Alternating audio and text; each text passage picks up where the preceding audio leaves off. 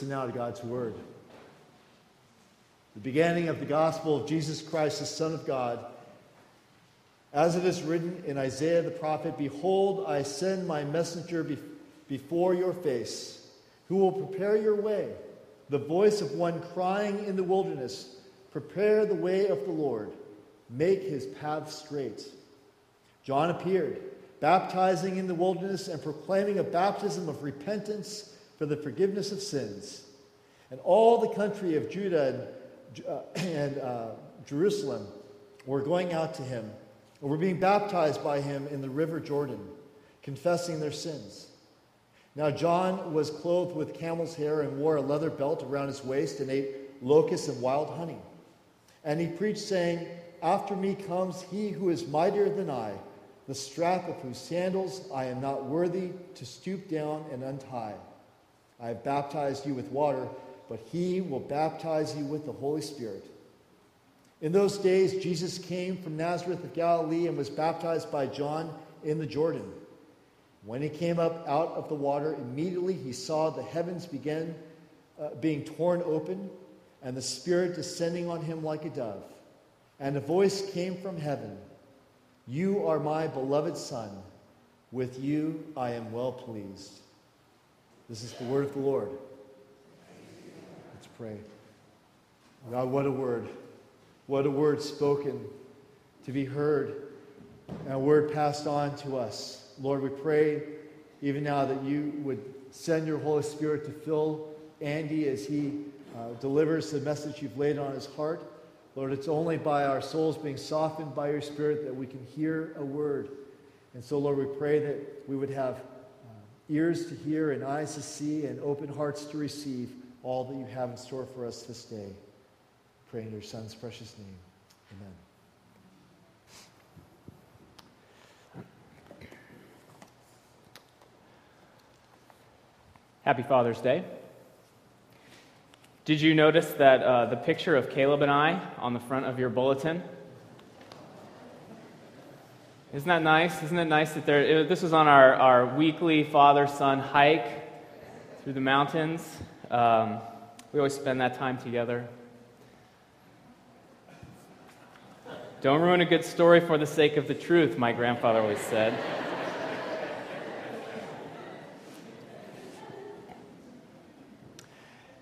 It's Father's Day. It's a nice picture on the bulletin. Father and his son walking together. Father's Day is a great day, but it might also actually, for some of us, create a feeling, a sort of a bittersweet feeling. Like Mother's Day, Father's Day is a day when in our rightful celebration, we should celebrate, we should honor our fathers and our mothers. As the Lord commands us, they deserve our honor. But, there's also this element that is kind of underneath the surface that for many of us, Father's Day is not really a day of rejoicing. Truth is, we are living in an increasingly fatherless society. And there are many problems that emerge with this. And these problems, we don't talk about them much on Father's Day, but they are right underneath the surface. And, of course, not every child who grows up without a father will experience all of these problems. But on a wide scale, social science shows that this fatherlessness is creating enormous social problems.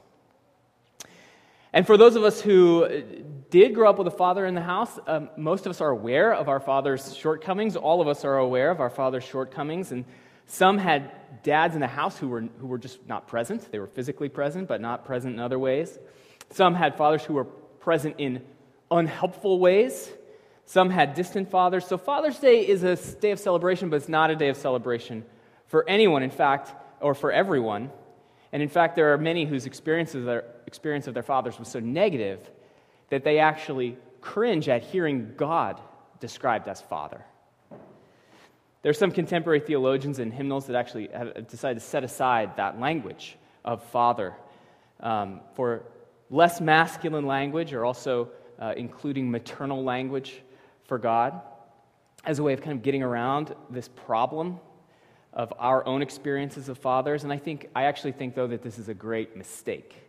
That it's a big mistake to try to unfather God the Father.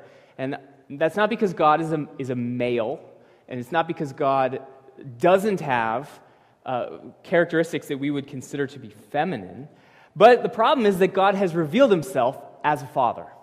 Primary way that Scripture speaks about God is a father, and there is good reason for this, as we'll see.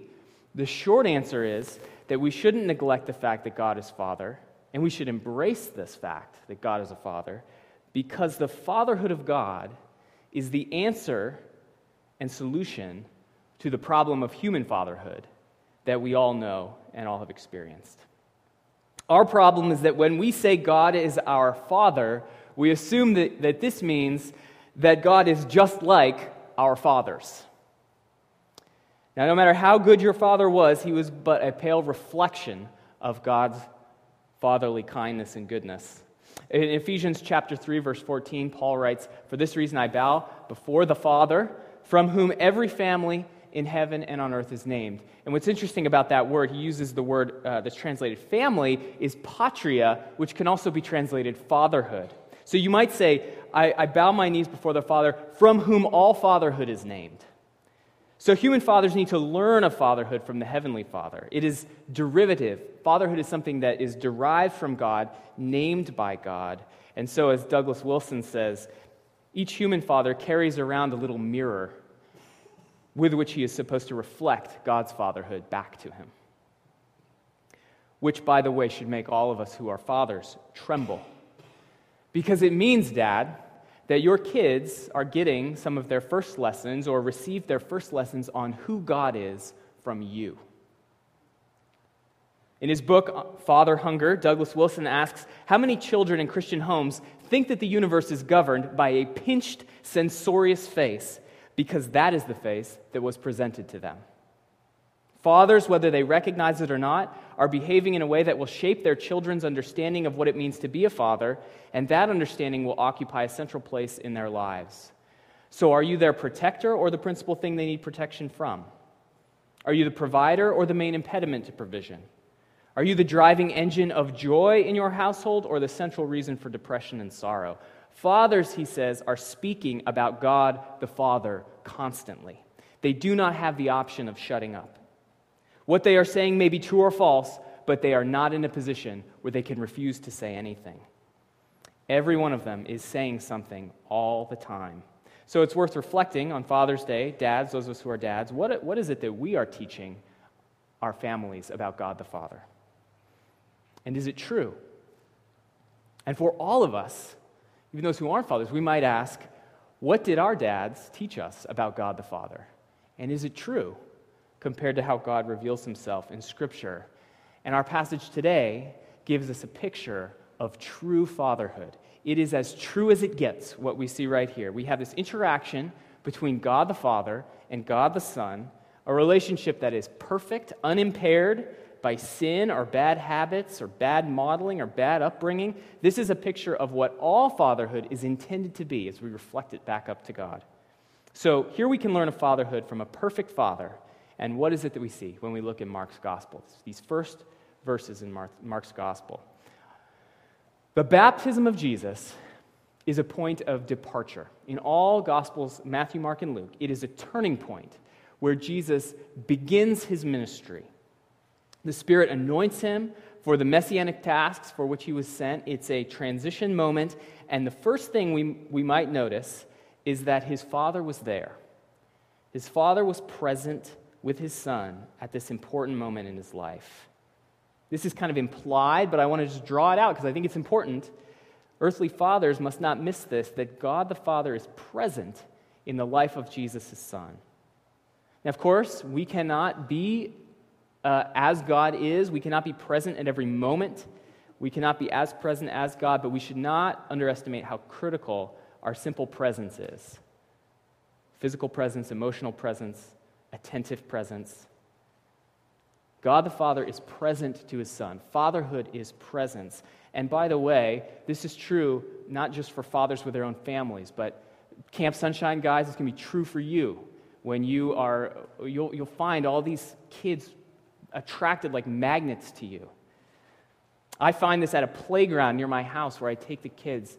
I'll notice that there's very few fathers who are ever there. So the kids are like drawn to me.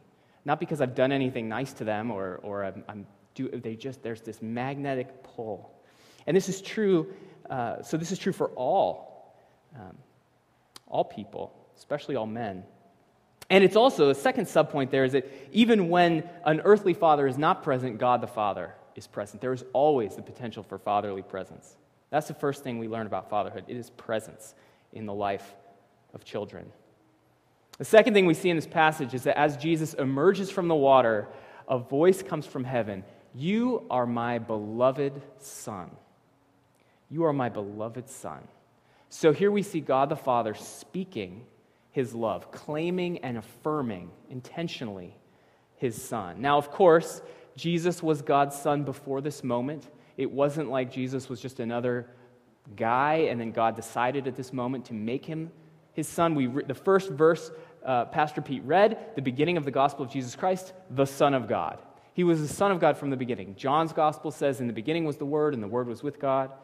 So God the Father had begotten Jesus, his Son, but he still saw it fit in this moment to verbally declare and affirm that Jesus was his Son, and not only his Son, but his beloved Son. And so this makes me wonder if perhaps all fatherhood, deriving from what we see here, all fatherhood is a kind of a two-step process, where at some point a father needs to claim and affirm and choose the sons, daughters that he has begotten already. Interestingly, in Matthew's gospel, God declares it to everyone. Matthew's account says, "This is my beloved Son," as though it's to the crowds who are watching. But in Mark and Luke, he says, "You are my beloved Son." And so in both cases, God verbalizes his fatherly love, both publicly and personally. This is something that's often hard for fathers to do, as we struggle to communicate affection. Quick plug, in July we're going to be doing a class on communicating our affection more effectively in ways that it's a skill. It's a skill that we can learn, as we can learn any other skill. So that's coming up in July. The third thing we see is that not only is God the Father present, not only does he say, "You are my beloved Son," but he goes on and says, "With you I am well pleased." You can also translate that, "In you I delight." And I think this is a third lesson we can draw. God the Father is not only present, he not only loves, but he overflows with delight for his child. And he speaks it. He names it. He says it in a way that the child, his Son, Jesus, can hear. And so we see here that this is what it means for God to be Father, not oppressive, distant, cold parental figure that you might be thinking, or you might remember, or you might be. No, God's fatherhood is one that is present, is well pleased, is delighting over his Son. In you I delight. Isn't that something that we all would love to hear? In you I delight. So does what we see of God's love as a father describe either our experience as fathers or our experience of our fathers? Dads, is this what we are like? Are we reflecting back up to God his fatherhood in an accurate way? Do we choose and affirm the children we have begotten? Do they know that they are beloved? Have we told them? If our kids are asked, "Does your dad delight in you?" what would they say? The truth is, of course, that all of us are fathers or had fathers who in one way or another were not like this. So there's a danger for this sermon to become, and I'm sensing it might be, an enormous downer so far. Reminder of our own failures, reminder of the failures we've experienced. No dad, of course, can match the Heavenly Father, but there is good news. There is good news in this passage because, as I said at the beginning, God's fatherhood is the answer, the solution to the inevitable problems that come with human fatherhood. So if I'm ruining your Father's Day, don't tune out yet. To explain what the good news is, I think we need to back up in the passage and ask, why did Jesus get baptized in the first place? This occasion with which God speaks his affection and his delight over his Son. What is the occasion, and why did Jesus get baptized? If you're reading carefully, there's some interesting questions that might have emerged. Mark tells us in verse 4 that John has appeared baptizing in the wilderness and proclaiming a baptism of repentance, right? For what? For the forgiveness of sins. This baptism was about repentance and forgiveness of sins. So why is Jesus doing it, right? We all say that Jesus didn't need to repent. He was the Son of God. He didn't sin. Jesus, if this baptism was about repentance and Jesus didn't need to repent, why was he doing it? If it was about forgiveness, why did he do it if he didn't need to have his sins forgiven? In fact, if you look in Matthew's account of the gospel, you'll see that John actually tries to say, hey, I should be baptized by you. You shouldn't be here to baptize me. And Jesus responds that he is being baptized in order to fulfill all righteousness. So bringing that in, what does that mean to fulfill all righteousness? Well, I think it means that Jesus was baptized in order to fulfill all of the obligations that a sinful humanity had towards God. In other words, Jesus was baptized in order to identify himself with us.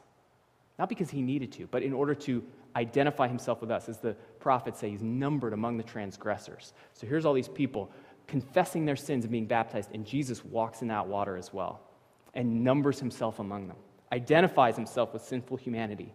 And so when Jesus is baptized, he declares himself to be one with humanity, and then coming up from that baptism in which he is identified with all of us, he is then declared by his Father to be a beloved Son in whom God is well pleased. Now stay with me because I think this is hugely important and wonderful news. Because if Jesus was baptized, identifying himself with us, he did that so that when we identify ourselves with him by faith, God speaks these same words over us.